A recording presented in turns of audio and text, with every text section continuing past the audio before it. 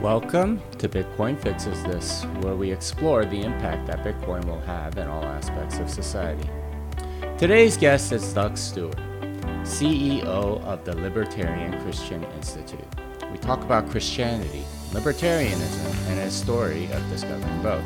Doug also talks about the compatibility of both the principles behind why this is a growing group.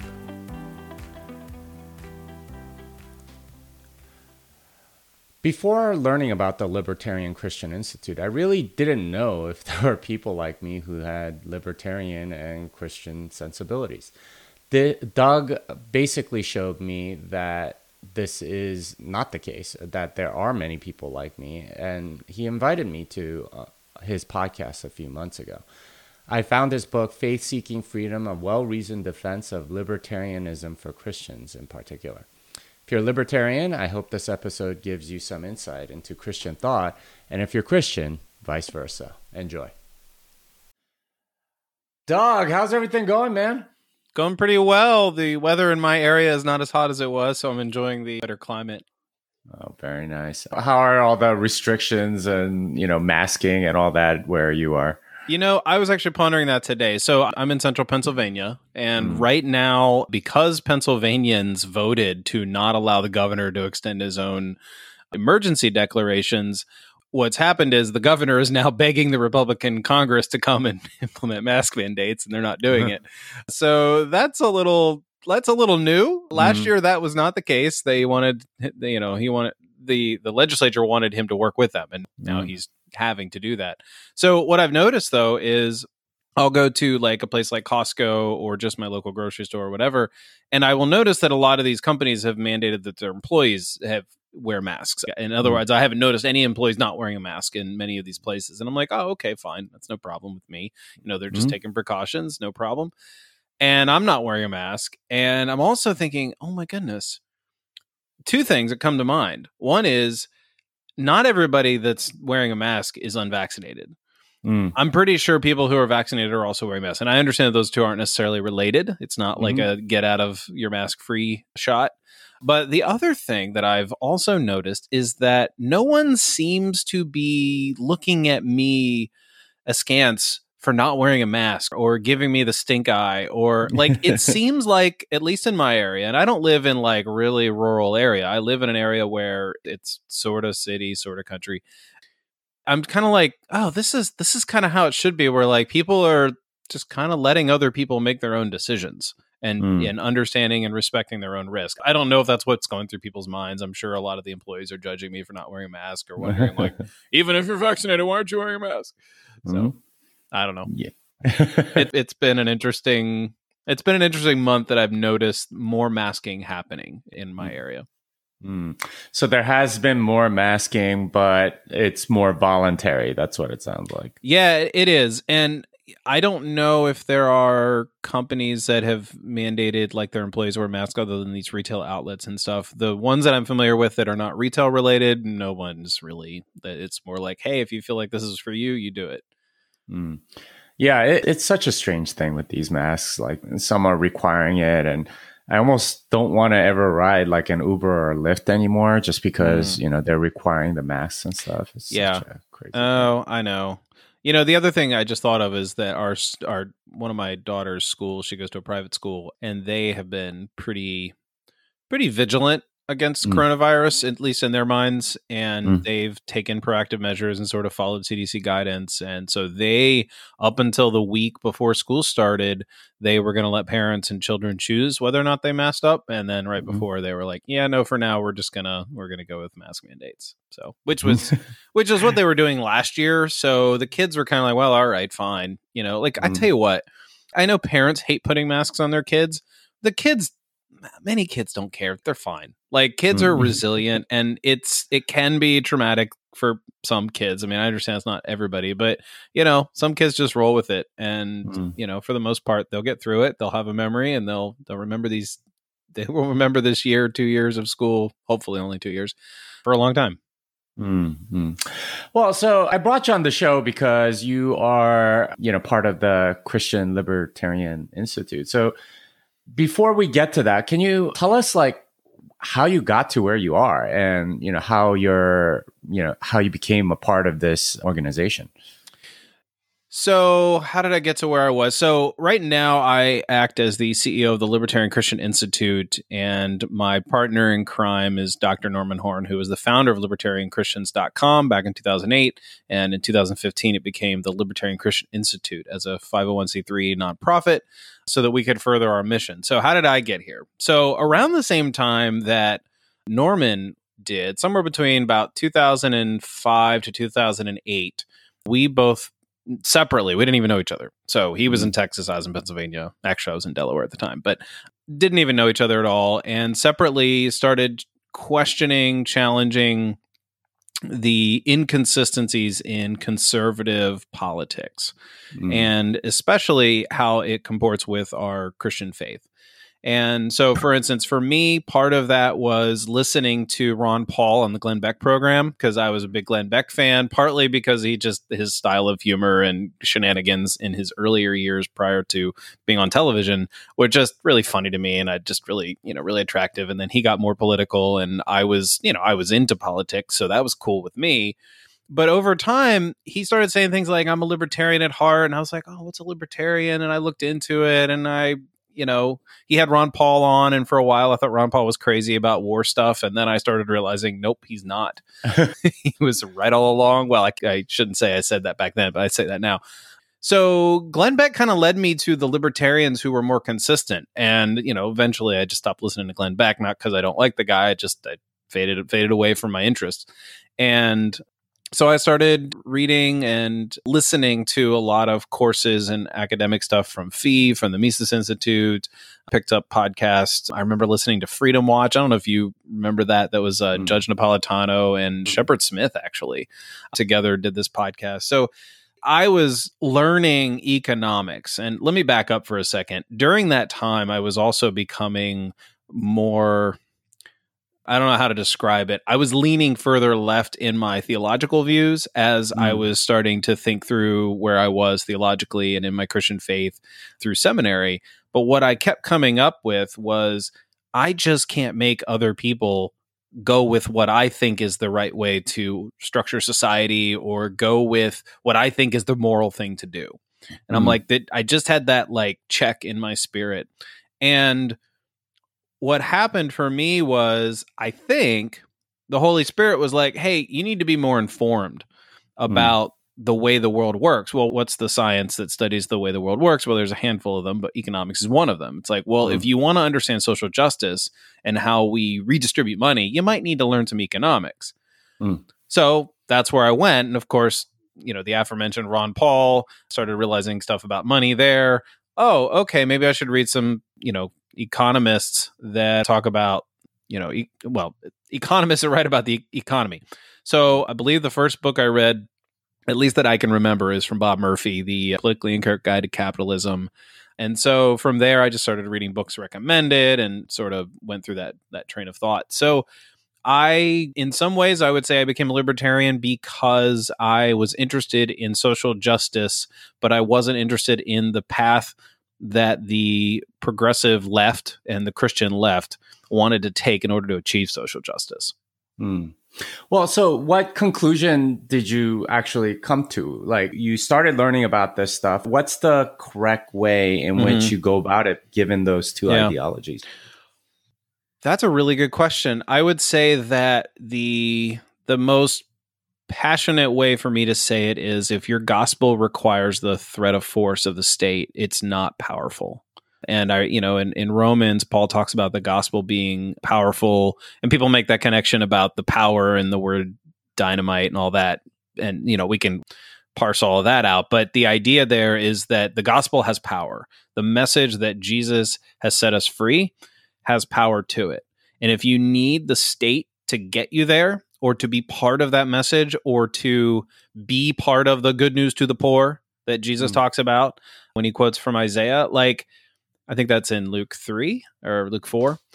If you need the state to make it happen, you're not really preaching the gospel. I mean, I can even sort of go with like, well, okay, maybe temporarily we need to have some action here because these people are destitute and we have to intervene and make sure that they're not going to die or something like that. Like I can sort of give into that like urgency. But most people on the left, as you probably well know, that's not their thing. They want the MO to be the state takes care of you. They don't want the state to be the backstop of like the destitute, right? Or the safety net for the destitute, although they want that. That's not the only thing they're asking about. They're asking for a whole lot more, right? So my conclusion there was, I believe that if the gospel is a free invitation to follow Christ, to be set free from the bondage and disease of sin, then when we as Christians engage in the world and we're calling individuals to repentance, we're calling individuals to follow Christ, I don't have a problem saying that there's a social application to that. I don't even really have a problem if you have a long conversation about the idea of a social gospel, that the gospel is not just about the afterlife. It is for the eternal life we have now in Christ. But if it's not voluntary, if it's not an invitation, if it's a mandate and not an invitation, then it's not the gospel. And so I'm just like, that's why I believe libertarianism, for two reasons. One, kind of what I'm just saying, is that it's the most consistent expression of Christian political thought because it still leaves the gospel as a voluntary mode or a voluntary message, right? It's a voluntary call to action. And the second, and this is one that I also picked up from sort of a leftist theologian named Walter Brueggemann, called the prophetic imagination. And you can also read about it from Brian Zahn and a few others, but that the church and Christians should always have a voice against empire. And that thread runs throughout Scripture, starts a lot in the prophets, but you can read it from the beginning to the end. And Jesus picks that up, and Jesus is all against empire. And I don't know of any other political thread in American history that speaks against empire as strongly as libertarianism does. Now, it's not all encompassing, it's not perfect, but it does carry, and it has that huge vibe of, hold on, you're the state, this isn't your rightful role. And, I know there's libertarian anarchists and there's libertarian minarchists who believe in a minimal state versus no state at all. And either one of those can still say to whatever reigning empire there is, no, that's not your role. You are overstepping your boundaries. Leave these people alone. Just because you think you're helping them, just because you think you're giving them a hand up or a hand out or whatever, you're actually treading on them. So those are kind of the two reasons. It's like there's the voluntary nature of the gospel and the call to repentance and to follow Christ. And then there's the prophetic voice element to it, where it's like, hey, the church, we are to call out the state. We do not need the state. In fact, it's actually at odds with the gospel. In fact, I can't believe I'm bringing this up near the end of my little, statement here. But like another thing that I learned during that time, as in sort of understanding politics vis-a-vis the gospel, is that Jesus and the early church, when they talked about Christ, when they say Jesus is Lord, that was an inherently political statement. And it meant Caesar is not. So the state is not the government. The state is not the kingdom of God. The state is at odds with the kingdom of God because the kingdom of God is meant to supplant the state and make it irrelevant and unnecessary. So there's that sort of cosmic battle going on there, if you will. So there you go. I got 3 things for you instead of just 2.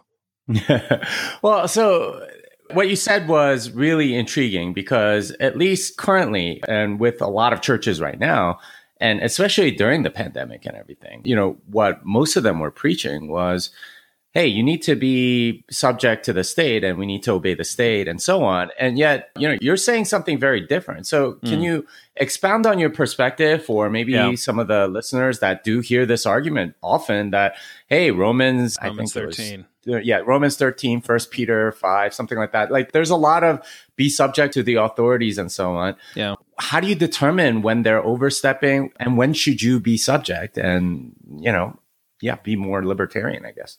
Yeah, well, That's a really good question. And I think in some ways it's going to depend to some extent on the individual's conscience. But, and I hate to bring this into we're 12 minutes into this conversation, maybe, and I'm already going to bring up 1930s Germany.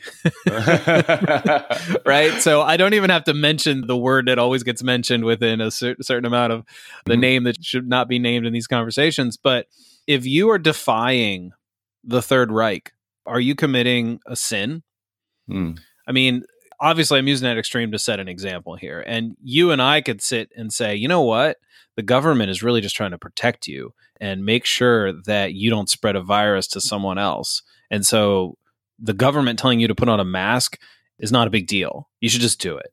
Right. And to that kind of person, I say, well, why is this such an easy thing for you to say submit? Right. And you have that end of the conversation. So I would say, in terms of how do you know when you're supposed to submit? Well, first of all, the very obvious thing is if the state is asking you to do something that is contrary to the will of God, murder somebody, which is why I'm against war and conscription. If the state is asking you to do something that harms another individual or violates their rights, then I would say that the state is asking you to do something that is contrary to the will and desire of God. I do know that there is a check in everybody everybody needs to check themselves, I should say, that they're not just using their own discernment to speak for God in there. It's like, well, God wouldn't want me to put on a mask, otherwise I would have been born with one, or something silly like that. I mean, that's an extreme example. Those kinds of things are probably a little bit far-fetched. So we can't just use like, oh, well, the state doesn't get to tell me what to do because I don't think God would want me to. God didn't tell me not to do that or to do that. And so we can use that as an excuse for just saying, oh, well, I'm not subject to the state. But outside of those realms, I mean, the obvious thing is keep yourself away from sin. And if the state is telling you to sin, then you don't do that. One specific example I could give is when right now you've had, or not right now, but last year in 2020, you had a lot of state governments and even local governments telling churches not to meet, not to gather. And our governor in Pennsylvania came very close. I mean, it was really strong language. We don't think you should meet, but they didn't cross that line in trying to forbid it. And so I don't know of any particular cases in Pennsylvania that came out as if like churches were not allowed, but I know there were some in California, a couple in Canada, and I'm sure a handful around the country in other ways where they said, nope, no large gatherings whatsoever. Whereas in Pennsylvania, at least, ironically, of all the states, because there was a lot of pushback on our governor for a lot of things he did. He didn't cross that boundary. And a lot of Christians were going to say, well, the Bible tells us to not give up meeting together. I'm like, come on, guys, can we not be a little more creative than that? First of all, we didn't have large gatherings in the early church. You know, when those books were written, they were house churches, and some of them could have been pretty large. They could have been dozens and dozens of people beyond the, what would be safe in close quarters for a virus. But we can get creative, and it's temporary. I don't believe that the state is going to continue, not in America at least, going to continue to tell churches not to meet. In fact, we're already well beyond that, right? I mean, most churches are back to fairly normal, at least in my state they are, and have been for several months. And it's like, you can say, well, I just don't want to listen to the government, and I'm going to go to church anyway. Or you can be prudent, and you can be wise and make the kind of decision that enhances your testimony and also keeps people safe, if that's something that it's doing. Yeah, so I think I've just kind of rambled a little bit there. I don't know if you want to rein me back in, but in terms of like, how do you understand, where that is? A lot of it is just being wise and prudent. I know that's a very vague answer, but I'll end with that and we can keep talking. Yeah, I mean, for me at least, it seems like there is this tendency that you talked about earlier for sort of like social action or like government action to replace personal virtue. That if we're mandated to do something, that it's somehow equivalent to doing something ourselves willingly. So, for example, not to pick on Catholics or anything like that, but, they have Catholic social teaching, which is basically fight for, poor people to get a bigger piece of the pie and all that stuff. And that to me just doesn't seem like very Christian, right? Like you're forcing other people to contribute to, like, almsgiving. I think charity is very much part of, being a Christian, and that's virtue if you're doing it willingly. Right. But if it's taxed away from you, that's something else completely. And like, to be frank, like this whole mask mandate and, stay at home and lockdowns, all that seems very similar. It's virtue if you're making the personal decision to not do something that you think will endanger other people. It is very much not a virtue when you're mandated to do the same thing and you're just sort of submitting to the will of somebody else. Does that make sense? Oh, yeah. And of course, I would totally agree with that. The thing that I would add is I don't think there's a problem with finding ways to pursue what we might call social justice that does not require the mechanism of taxation or mandates. So, for instance, if you look at the hockey stick graph, not of climate change or the global temperatures that we're supposed to believe, but of the last 200 to 300 years, or just in history, but the last 200 to 300 years is that upward trend of wealth and prosperity in our world.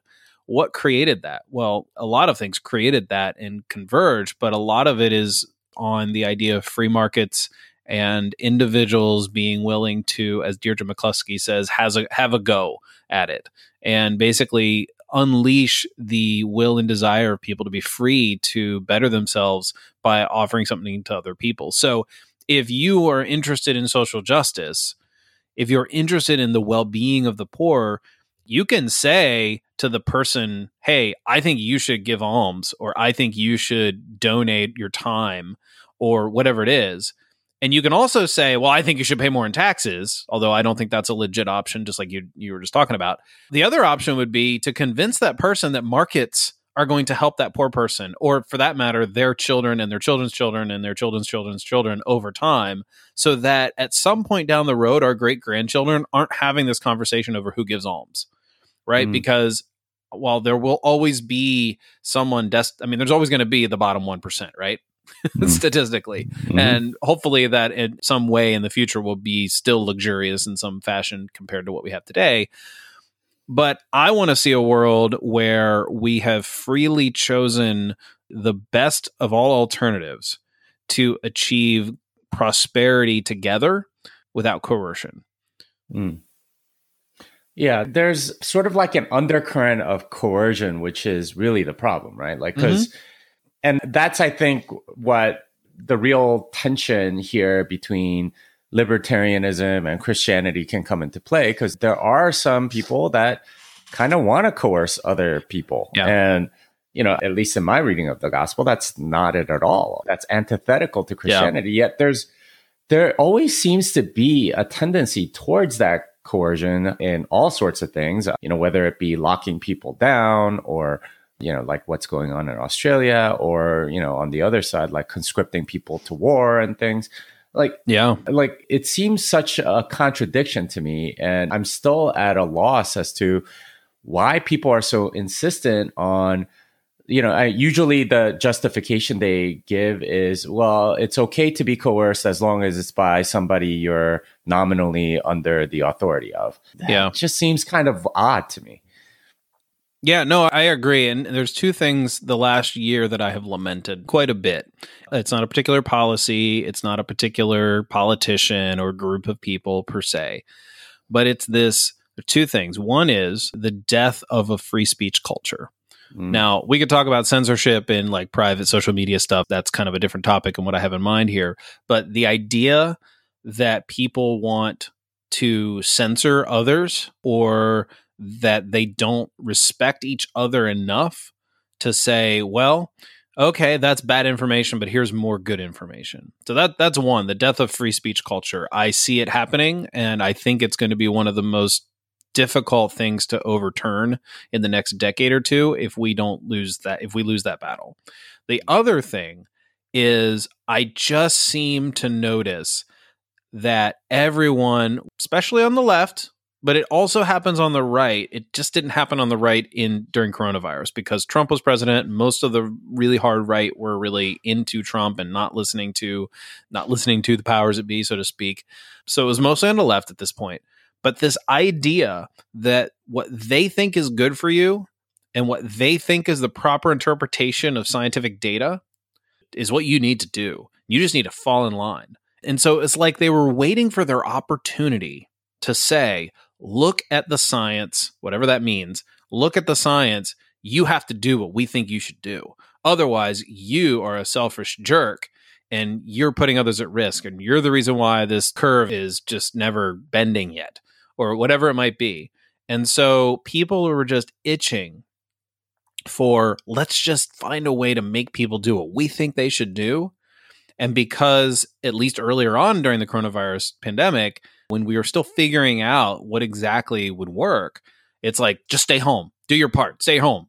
It was like, just be obedient. And it's so funny to me. I have friends that I used to work with when I was employed somewhere, and I'm self-employed now. But when I was employed, I had coworkers who they didn't quite understand the libertarian mindset of people just have free choice and individuality. And what's interesting is they wanted to share their individuality in a whole variety of ways in their work. And it's like, don't tell me what to do. Don't tell me what to do. But as soon as it comes to some sort of like social thing, social experience, there's like only one way. This is how you do it.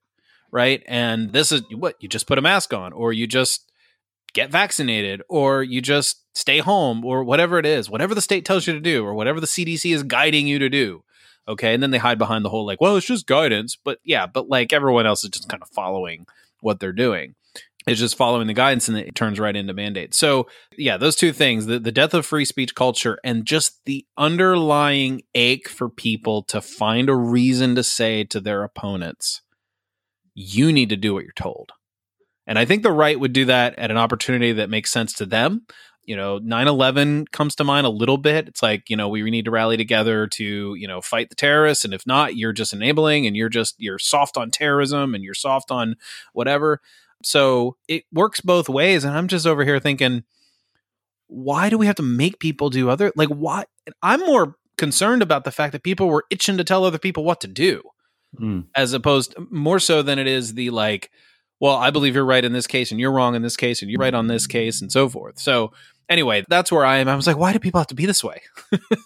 So that's where I am. There's a certain desire to lord over other people or something like that, which is what you're describing. Like there's almost like a human instinct to dominate others. And that seems to have like sort of expressed itself, especially in our politics, as you said, like with maybe the Republicans earlier in like, the 2000s or something. Yeah. Whereas with more of the left right now, that seems to be the direction that politics is going. And libertarianism seems to be standing sort of as this very different way to look at things. And so it makes sense to me. Why isn't it more popular? Oh, I don't know. I've asked myself that question every week. Why isn't it more like? Why is it not appealing?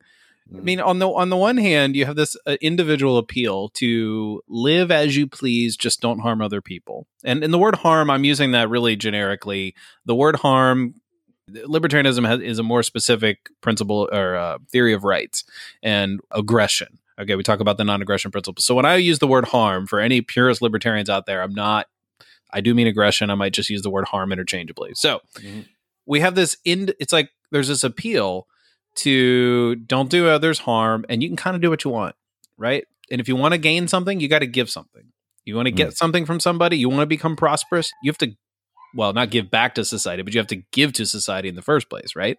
So we have this personal like appeal to individuals that says, hey, you can do what you want, just don't harm anybody.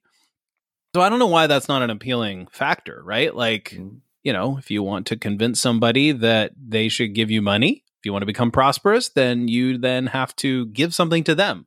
So you have to give to society before you actually gain and profit. I don't know, first of all, what's unchristian about that. Second of all, what's unappealing about that fact. I think it's just our impulse to want to control what other people do. We want the world shaped the way that we wish it were shaped. And so we look for opportunities to, I don't know, nudge or push the world in such a way that says, oh, well, if I can just get more people vaccinated, I'll feel safe. Or if I can get more people to, say the Pledge of Allegiance, I'll feel like I'm among people with whom I can trust or respect or whatever. And I'm like, I don't judge people either way. Like, I don't care if libertarian Christians get vaccinated or not. I don't care if they decide they're going to wear a mask or not. Like, I'm just like, look, it's your personal choice. And so I look at that as one appeal. The other appeal on the broader scale, so that's the personal appeal. The broader appeal in my mind is that what on earth have we been missing for the past 200 years in terms of like teaching people history that we've gotten this prosperous through relatively free markets? And we want to just ditch all of that? Like, I don't get it. And you don't even have to be a libertarian per se to really understand that. You just have to have one class in economics, even in a high school level economics, to know that when you coerce people, you don't get prosperity. Like, at least not in the long run. You might get it just a little bit, blips here and there, or for a few people, or for a few, right? Or for a few people. It's like, what the heck? And I think I don't know if you're familiar with Thomas Sowell's The Conflict of Visions. There's two types of people two visions that people have in society, and I can't remember the names of the terms, but one of them has to do with whether or not the human agency is malleable and can adapt and can change, whether human nature is basically fundamentally changeable. It's like the whole, like, are we good or are we bad, and can we change it, right? And the people who are in I know what they're called, the constrained and unconstrained visions. And so the people who believe in the constrained vision, those of you who are Thomas Sowell, I read this book many years ago, and so I'm trying to recall it here while I'm talking. The constrained vision says, no, human beings can only be adaptive to an extent in their nature. And so we need to create institutions around those limitations. Whereas the people who have the unconstrained vision basically say, well, no, if we have the right institutions and we have the right laws, which are part of the institutions, then we can change how people actually are.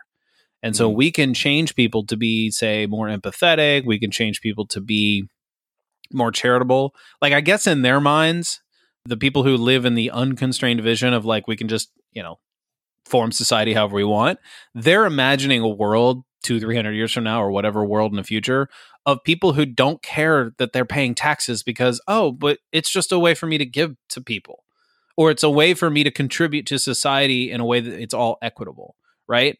And so in their mind, it's like, well, look, if you hate paying taxes, it's not theft if you're okay paying them. So the trick is not to get rid of taxes, but to get rid of the fact that you don't want to pay them. It's like the line in Hitchhiker's Guide to the Galaxy, where there's this civilization in some random corner of the galaxy that says, they're always happy. And it said they found that the best way to not be unhappy is to not have a word for it. Right. So in a sense, what you're saying is that, there are people that think that human nature is, I don't know, more malleable or something to that effect. And I've heard this idea before, and I want to hear what you think of this conception that, this boils down to sort of a difference in epistemology, that the theory of knowledge, basically, that those that are empiricists tend to believe that human nature is more malleable, that you can, change things around to, satisfy certain numbers that you want or whatever.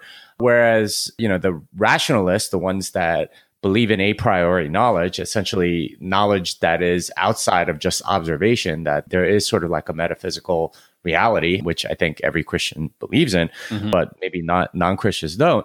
They believe that there is a human nature, and that, like, for example, in Austrian economics, people prefer things earlier than later. They want more than less, just very basic axioms, which ultimately a lot of these programs that are trying to human nature essentially run up against, and then they fail, unsurprisingly. Would that be a way in which you argue to libertarians, I suppose, about Christianity? Because it is a framework by which, a priori knowledge is acknowledged, and it sort of shows the futility of this empiricist, way more Keynesian from a practical standpoint, control of the economy, which results in so much suffering. Well, the trick here, as you're talking about the malleability and all of that, the trick here that I thought about when I was listening to the Thomas Sowell book that I was talking about a few minutes ago, it was about probably 5 or 6 years ago that I listened to an audiobook. The one thing for Christians is that we believe that human nature is a certain way, and that we are, to use traditional terms, we are fallen, we are plagued by sin, and it affects pretty much everything we do. That doesn't mean it affects it to the umpteenth degree, but it affects all that's happening, what humans are doing. But we also believe that human nature in some ways can be redeemed and changed. And so it's like, well, on the one hand, as a Christian, I do believe that people can change. And I do believe that with the power of the Holy Spirit and the gospel, and by them receiving the gospel and believing the gospel and following Christ, that like what's happening is they are being changed. And I would, anybody who's a post-millennialist is probably thinking, yeah, that sounds familiar. Like we want to look forward to a society where people have been changed. When it comes to, I think your question was about like, how do I talk to libertarians about the gospel? That libertarians that might not be Christians, is that what you were kind of asking there? Yeah, basically. Yeah. Most of the time when we're talking to non-Christian libertarians, it is usually about libertarian ideas. But at some points it gets to, well, how is it that you kind of blend these two? Because my experience of Christianity is that Christians want to tell people what to do. They want to tell people that they need to get vaccinated, or they want to tell people that they need to pray in schools, pray in public schools, or whatever it might be, right? Or, on either side of the argument. And earlier, I just explained why I feel like those two things are not right and what the Christian libertarian view is. And what happens is you see them realize that the God who you are following in their minds, the God you just told them about, or let me turn that around a little bit. The Jesus that I just told them that I follow is not the Jesus who says, okay, now that you're following me, you need to make sure everyone else just does what I think you should tell them to do. Like there's this sort of hierarchical vision or imagination that they imagine that there's this hierarchical thing where like you get all these Christians in charge of politics and they're going to tell the world how to live like Christians. And they're going to be like that. They're going to harsh the buzz of the people who just want to live the way they want to live. Right. And so when you tell them that the gospel is an invitation to follow Christ and that it offers you salvation from sin, salvation from what sin damages through their lives, and that eternal life can begin now. It's not just like, oh, you go to heaven when you die. It starts to sort of change the way they look at what does the gospel actually look like. And it looks a lot more similarly to what most libertarian voluntarists tend to sort of advocate. Like, hey, we're all for those things. Like, making sure that poor people have their needs met and making sure that people are safe and blah, blah, blah, blah, blah.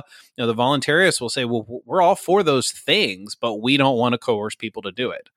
And I think what most people's experience of Christianity has been a very sort of forceful, evangelical, and I don't mean that in a, large E there, sort of evangelistic, I should say, street preaching style, Bible thumping. That's what a lot of people my age, I think, sort of remember, and they're rightly in some ways turned off by it. But when you talk about the gospel as a free offer, I mean, maybe they're okay with it because it's like, oh, okay, good, I don't have to follow you. I mean, I'm sure there's some people who sort of react that way, but I think they've gotten a different glimpse of who Jesus is when you tell them that this is not the Jesus that's telling me to tell you how to live your life. If you want Jesus to tell you how to live your life, which is going to be a better life than what you have now, then that's a whole different story. But Jesus isn't telling me how to tell you to live your life. At least, let me drill in on that because I just realized how that could be misinterpreted. I do believe that there's a way in which people should follow Jesus, and there will be a huge number of things that we all live the same way. Like we aren't going to be fornicating, right? Like there's going to be, like, that's just to pick a random example that comes to the front of my mind because sexuality is very important to people in our world. So fornication would end if everybody followed Jesus, right? I don't mean that Jesus doesn't have things for people to change and where there would be some sort of, in a broad sense, okay, now we're not doing that anymore. What I mean is that Jesus isn't telling me to use the state to tell you how you ought to live your life. That's not the risk that you're posing by saying that Christians could be libertarians. Yeah, I do think that there is a reputation of Christianity being coercive. And that's something that maybe, like is historical or something to that degree. And certainly with stuff like the Catholic Church and Catholic social teaching and things like that, there were attempts to sort of coerce people in one way or another. But it isn't at the heart of Christianity. And that isn't something that is part and parcel of it. And it is kind of strange that a lot of libertarians kind of do have that reaction. Yeah, I mean, maybe the church just needs to do a better job of showing them what the gospel looks like and what the church looks like. But I mean, the church is human. It's empowered by the Holy Spirit, but we mess it up enough to where it also looks human too. And so we've messed that up as well. Yeah. Well, and this gets back to sort of like the submission to authority kind of thing, because that really is sort of a form of coercion, right? Like if there's an authority telling you what to do, that's coercion. And this is where I think a lot of Christians, for me, have this, like somebody that I was talking to described like the past year as a contest of churches to show that they're a better rule follower than other churches, something like that. And that just seems very off, especially because, I mean, if it's one thing if you're taking the rules of God, but these are rules from the state. And oftentimes it wasn't even rules. It was like suggestions or guidelines or something like that. And it was, okay, well, we're going to do this to, the umpteenth degree and, do it better than everybody else, as if that in itself was a virtue when, so it's not surprising that a lot of people do view it that way, because at least in some, I don't know, sects or some different churches and so on, that kind of is the current, I don't know, paradigm or thought process or ideology. I don't know what you would call it. Yeah, you mean churches following what the state says to do? Yeah. Well, it works both ways too. Like I know a lot of Christians and churches who are kind of like, well, are you kidding me? I'm not listening to those mandates. And what's crazy is like in any other year, they'd be like all for, following the government. Not all of them. I shouldn't throw them all under the bus there. The charitable thing that I could say though, let me be charitable about all this, because I do believe that there are a lot of well-intentioned individuals who are not epidemiologists, they're not economists, they're not scientists, right?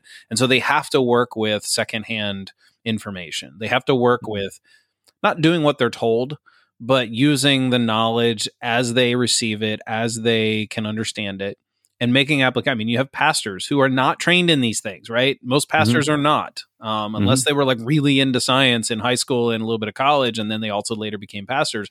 They're probably not going to be like, oh, let me look up all this data and make all these right decisions. They have to rely on others. And so you have people using the knowledge that they are getting. Where's that knowledge coming from in the US? It's coming from state-run organizations. It doesn't mean that those state-run organizations are telling them bad information. It doesn't mean that the CDC in this case is telling them wrong information. And it's not like the CDC is making the churches shut down or not or do whatever. They're working with the information that they have to. And so it looks like what they're doing is complying to state mandates if you only judge it by, well, they're not thinking, they're just doing what the state tells them to do. Well, that may be true in some instances. And it's like, hey, well, if this is all we've got, we're just going to listen because we don't know what else to do. And we don't have time to look for the alternative data. And we're just going to play it safe. I mean, if you think about it, I realize that lockdowns don't work because human nature exists and people aren't going to listen. But if literally everybody simply stayed home and didn't go out for 2 weeks, we would have sort of solved it, right? But that's not realistic to expect that to really, truly happen. If you can truly isolate, then sure, we would have been done by now. But it can't happen because life has to go on and there are other needs beyond, coronavirus in 2020. So my charitable interpretation of those people's actions is that they were doing the best they could. And if it looked like they were complying because, the state said to, maybe that's just a risk they were willing to take because, it was, it did sometimes look like that, I'll admit.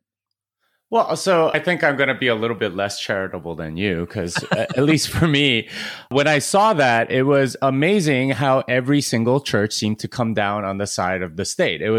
They all claimed to have thought about it deeply and they all magically had made this tough decision that all fell on the same side, which was we're all going to shut down. We're all going to do this and that.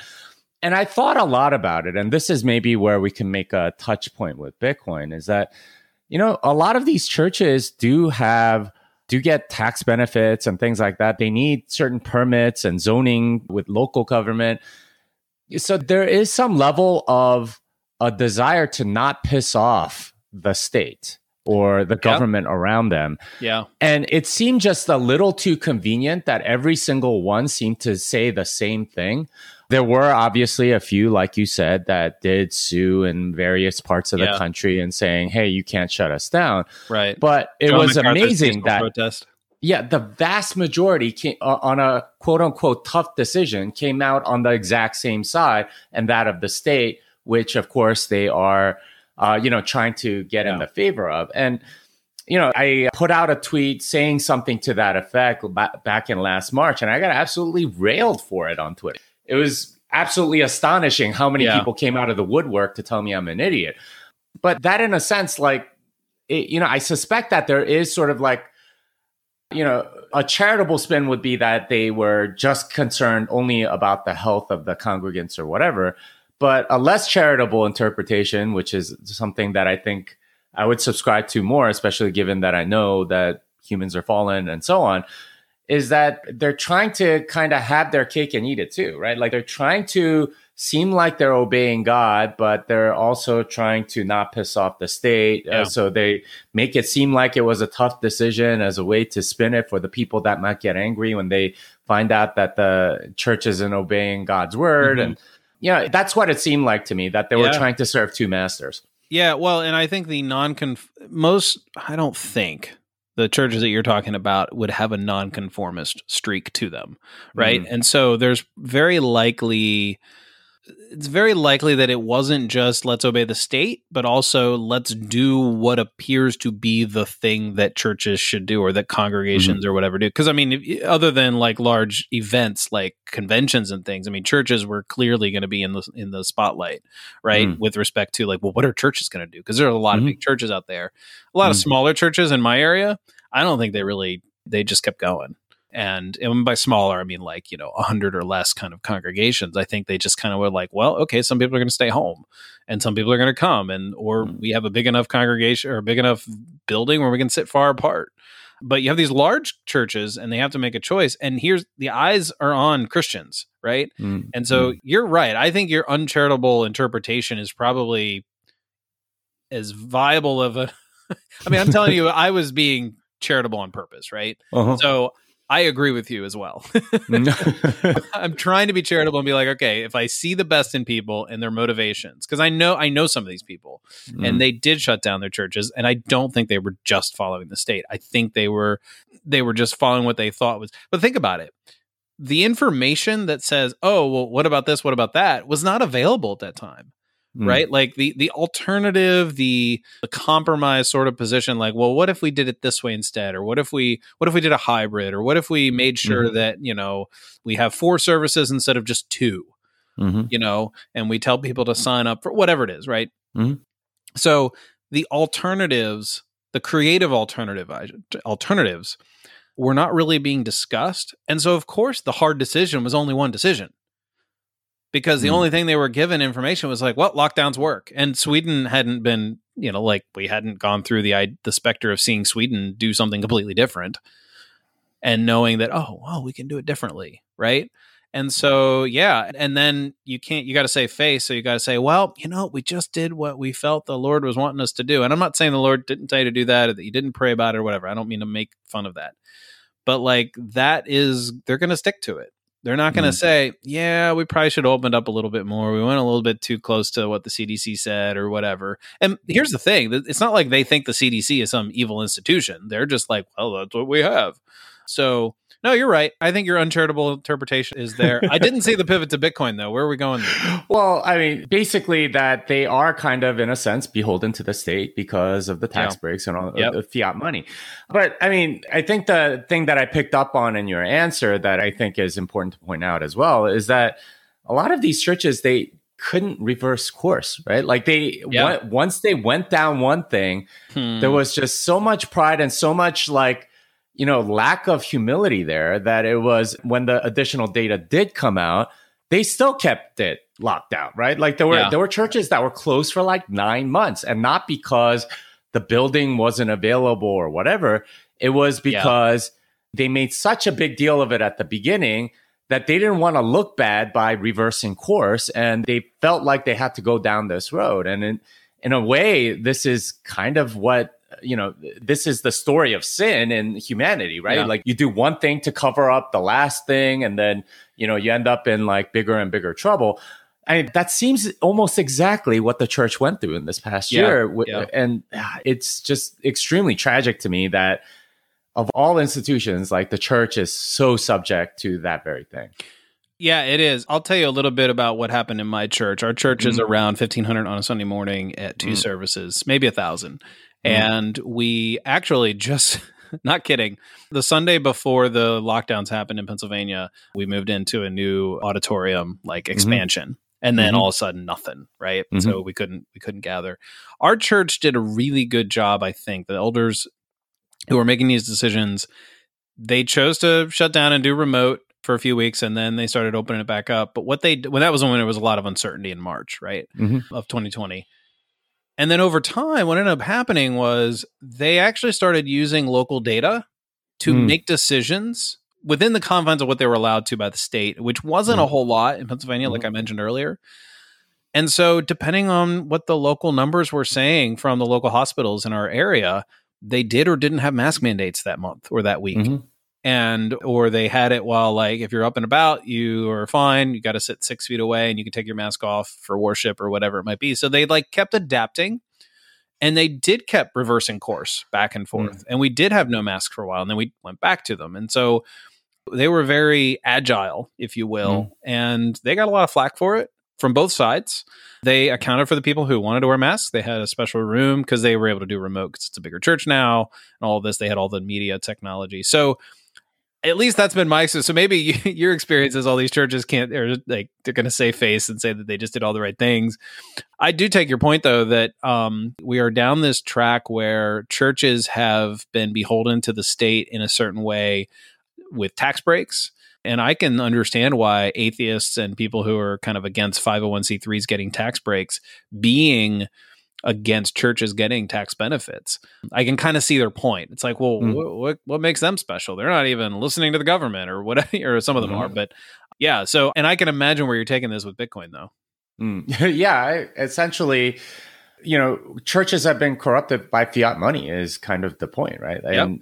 And that seems to me a big part of why the, response was uniform, essentially, like across denominations, like liberal or conservative congregations or, whatever, like they all did the same thing. And that to me was extremely worrisome. It didn't matter if you were, Coptic Orthodox in California or, Tim Keller's church in New York or something like that. It seemed like everybody just did the exact same thing. It blew my mind that, that was the state of the American church, that fiat money had corrupted that much that everybody just came out on exactly the side that the government wanted everybody to do.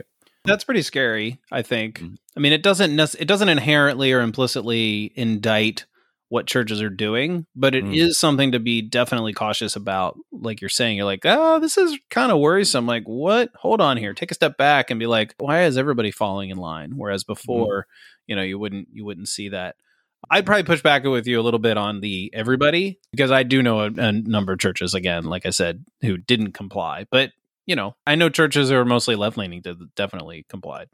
Yeah, it did seem like a vast majority did. And the exceptions almost kind of certainly proved the rule because there were so few.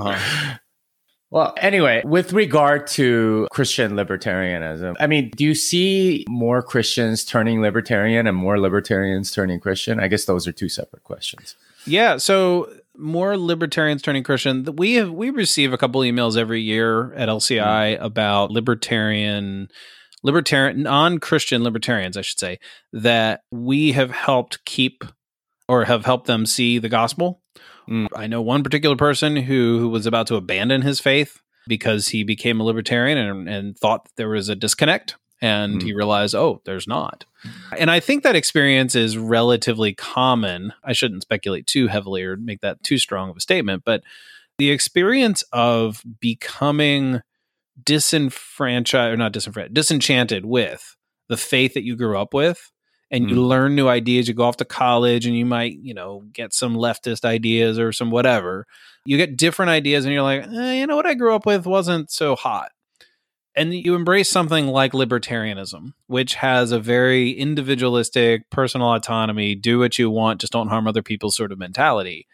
I could see why people are like, I don't really see my Christian faith as part of this. And, I know at LCI we've helped at least, I can imagine, a dozen over the past decade or so. And I know that those are just the ones we've heard about. But people saying, oh, you helped me keep these two together. When it comes to the other side of the equation, the converting Christians to libertarianism, it's our main goal. And so we do pay attention more to that element of things. Mm-hmm. And so what we hear from people is, okay, I was liberty leaning, or I thought I was all about liberty and I was a conservative, and you helped me realize that war is not a conservative or freedom value.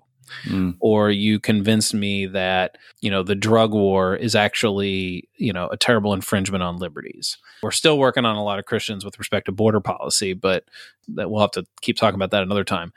But we do help people see that if they want to be consistent with their goals for what does the scriptures, what does the gospel say about our life in public policy, or not public policy, but our life in public, which is politics, right? You can't not be political as a Christian. It's not possible. You may not vote. You may not have any care in the world for what happens in the Republican, the Democrat, or the Libertarian, or the Green, or whatever party. You may never show up to the polls. But you are, by your very nature of being a Christian, making a political statement, because you're saying, Jesus is my Lord. I have allegiance to Christ. I do not have allegiance to anyone else. And when the state demands your allegiance, those can come into conflict, right? They do come into conflict. And they have come into conflict, yeah. Yeah, well, and they might even more so as time goes on here. And so by being a Christian, you are political, period.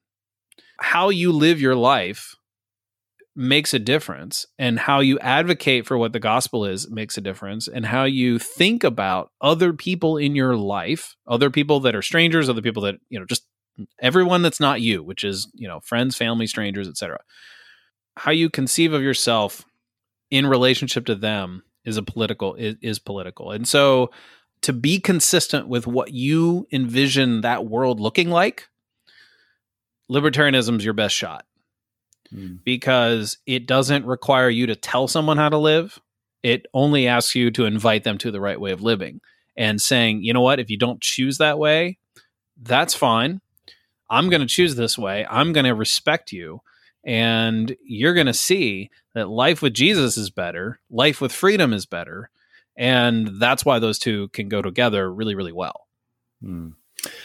Yeah. And I'm finding a lot of similar things in the Bitcoin world as a, Bitcoiner and a Christian. And, you probably have a lot of people that are like non-Christian Bitcoiners that you sort of witness to, right? Well, I mean, they're getting curious on their own and then asking me because, I'm kind of open about my Christianity on Twitter and so on. What is it that they are interested? Like, is it like, for me, I can understand why someone says you're a libertarian and a Christian, but like, why is being in favor of Bitcoin something intriguing why is being a Christian interested in Bitcoin intriguing for someone who's not a Christian and into Bitcoin? Yeah, great question. At least in my experience, there are two sort of different ways in which people sort of get curious about Christianity. First is once they get into Bitcoin, they realize they've been lied to all their lives about money. And it is sort of like a shocking thing for them.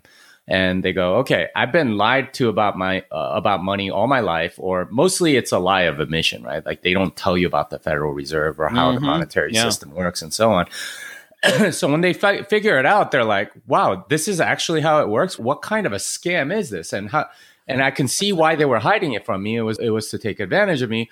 And then they start asking questions about lots of other things, including, food, fitness, and other things. And of course, like life, like eternal life or soul and philosophy and things of that nature.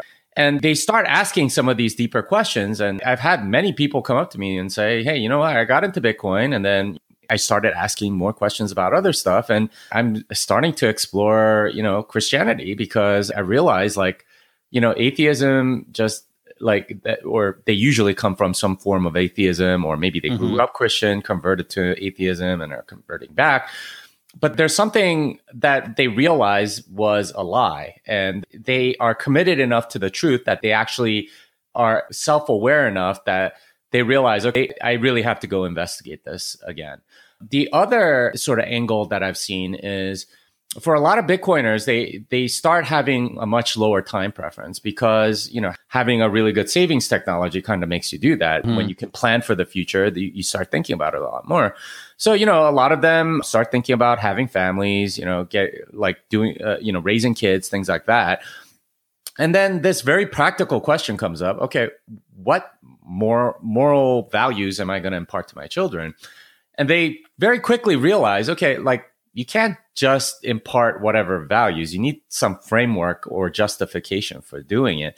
And that leads to, okay, well, especially if you want to find somebody that is aligned with you on that, that's not so easy unless you have some framework that you both agree to. And, that's another way in which they get curious about Christianity as well. So I would say one is much more sort of investigating the truth and going down that path. And then the other is more practical about how do I live a better life? And both of those things, interestingly enough, come through Bitcoin.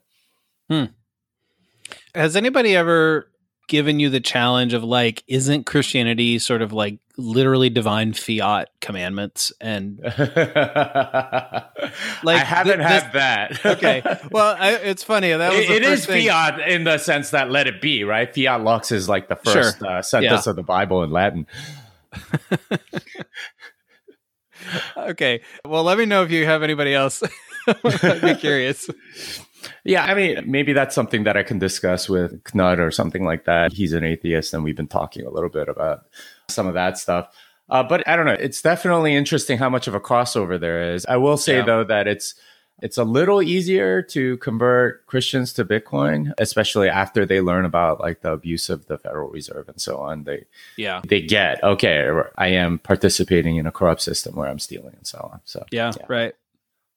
Well, anyway, thank you so much for having been on. Where can people find you? Where can people contact you? Yeah, so our website is libertarianchristians.com. You can find me there. You can contact us from that website. Our recent book that we didn't talk about this, but we just came out with the book. No, it's okay. We just came out with a book called Faith Seeking Freedom. You can find that at libertarianchristians.com, faithseekingfreedom.com. You can find us on Facebook. We are on Twitter. We're not active on Twitter, although we probably should be. I'm hoping to change that. I'm just not witty enough. In 240 characters or whatever the number is. 288. 280, yeah. So yeah, see, I don't even know how many characters I'm limited to. So maybe that's my problem. If I knew I had more words or characters, I could be better. But so no, anyway, so we're on Facebook, we are on Twitter. Of course, I'm on email, and I'd be happy to answer any questions, chat, in any kind of pushback that anybody wants to say to what I had to say. Yeah, libertarianchristians.com. Unchained Capital is a sponsor of this podcast. I'm a proud advisor to the company. I know the team well, and I'm excited for what they're building. If you need multi-sig, collaborative custody, or a Bitcoin native financial services partner, learn more at Unchained. Well, that wraps it up for this episode of Bitcoin Fixes This. Doug can be found at Doug Sword on Twitter and libertarianchristians.com. Until next time. Fiat, the X.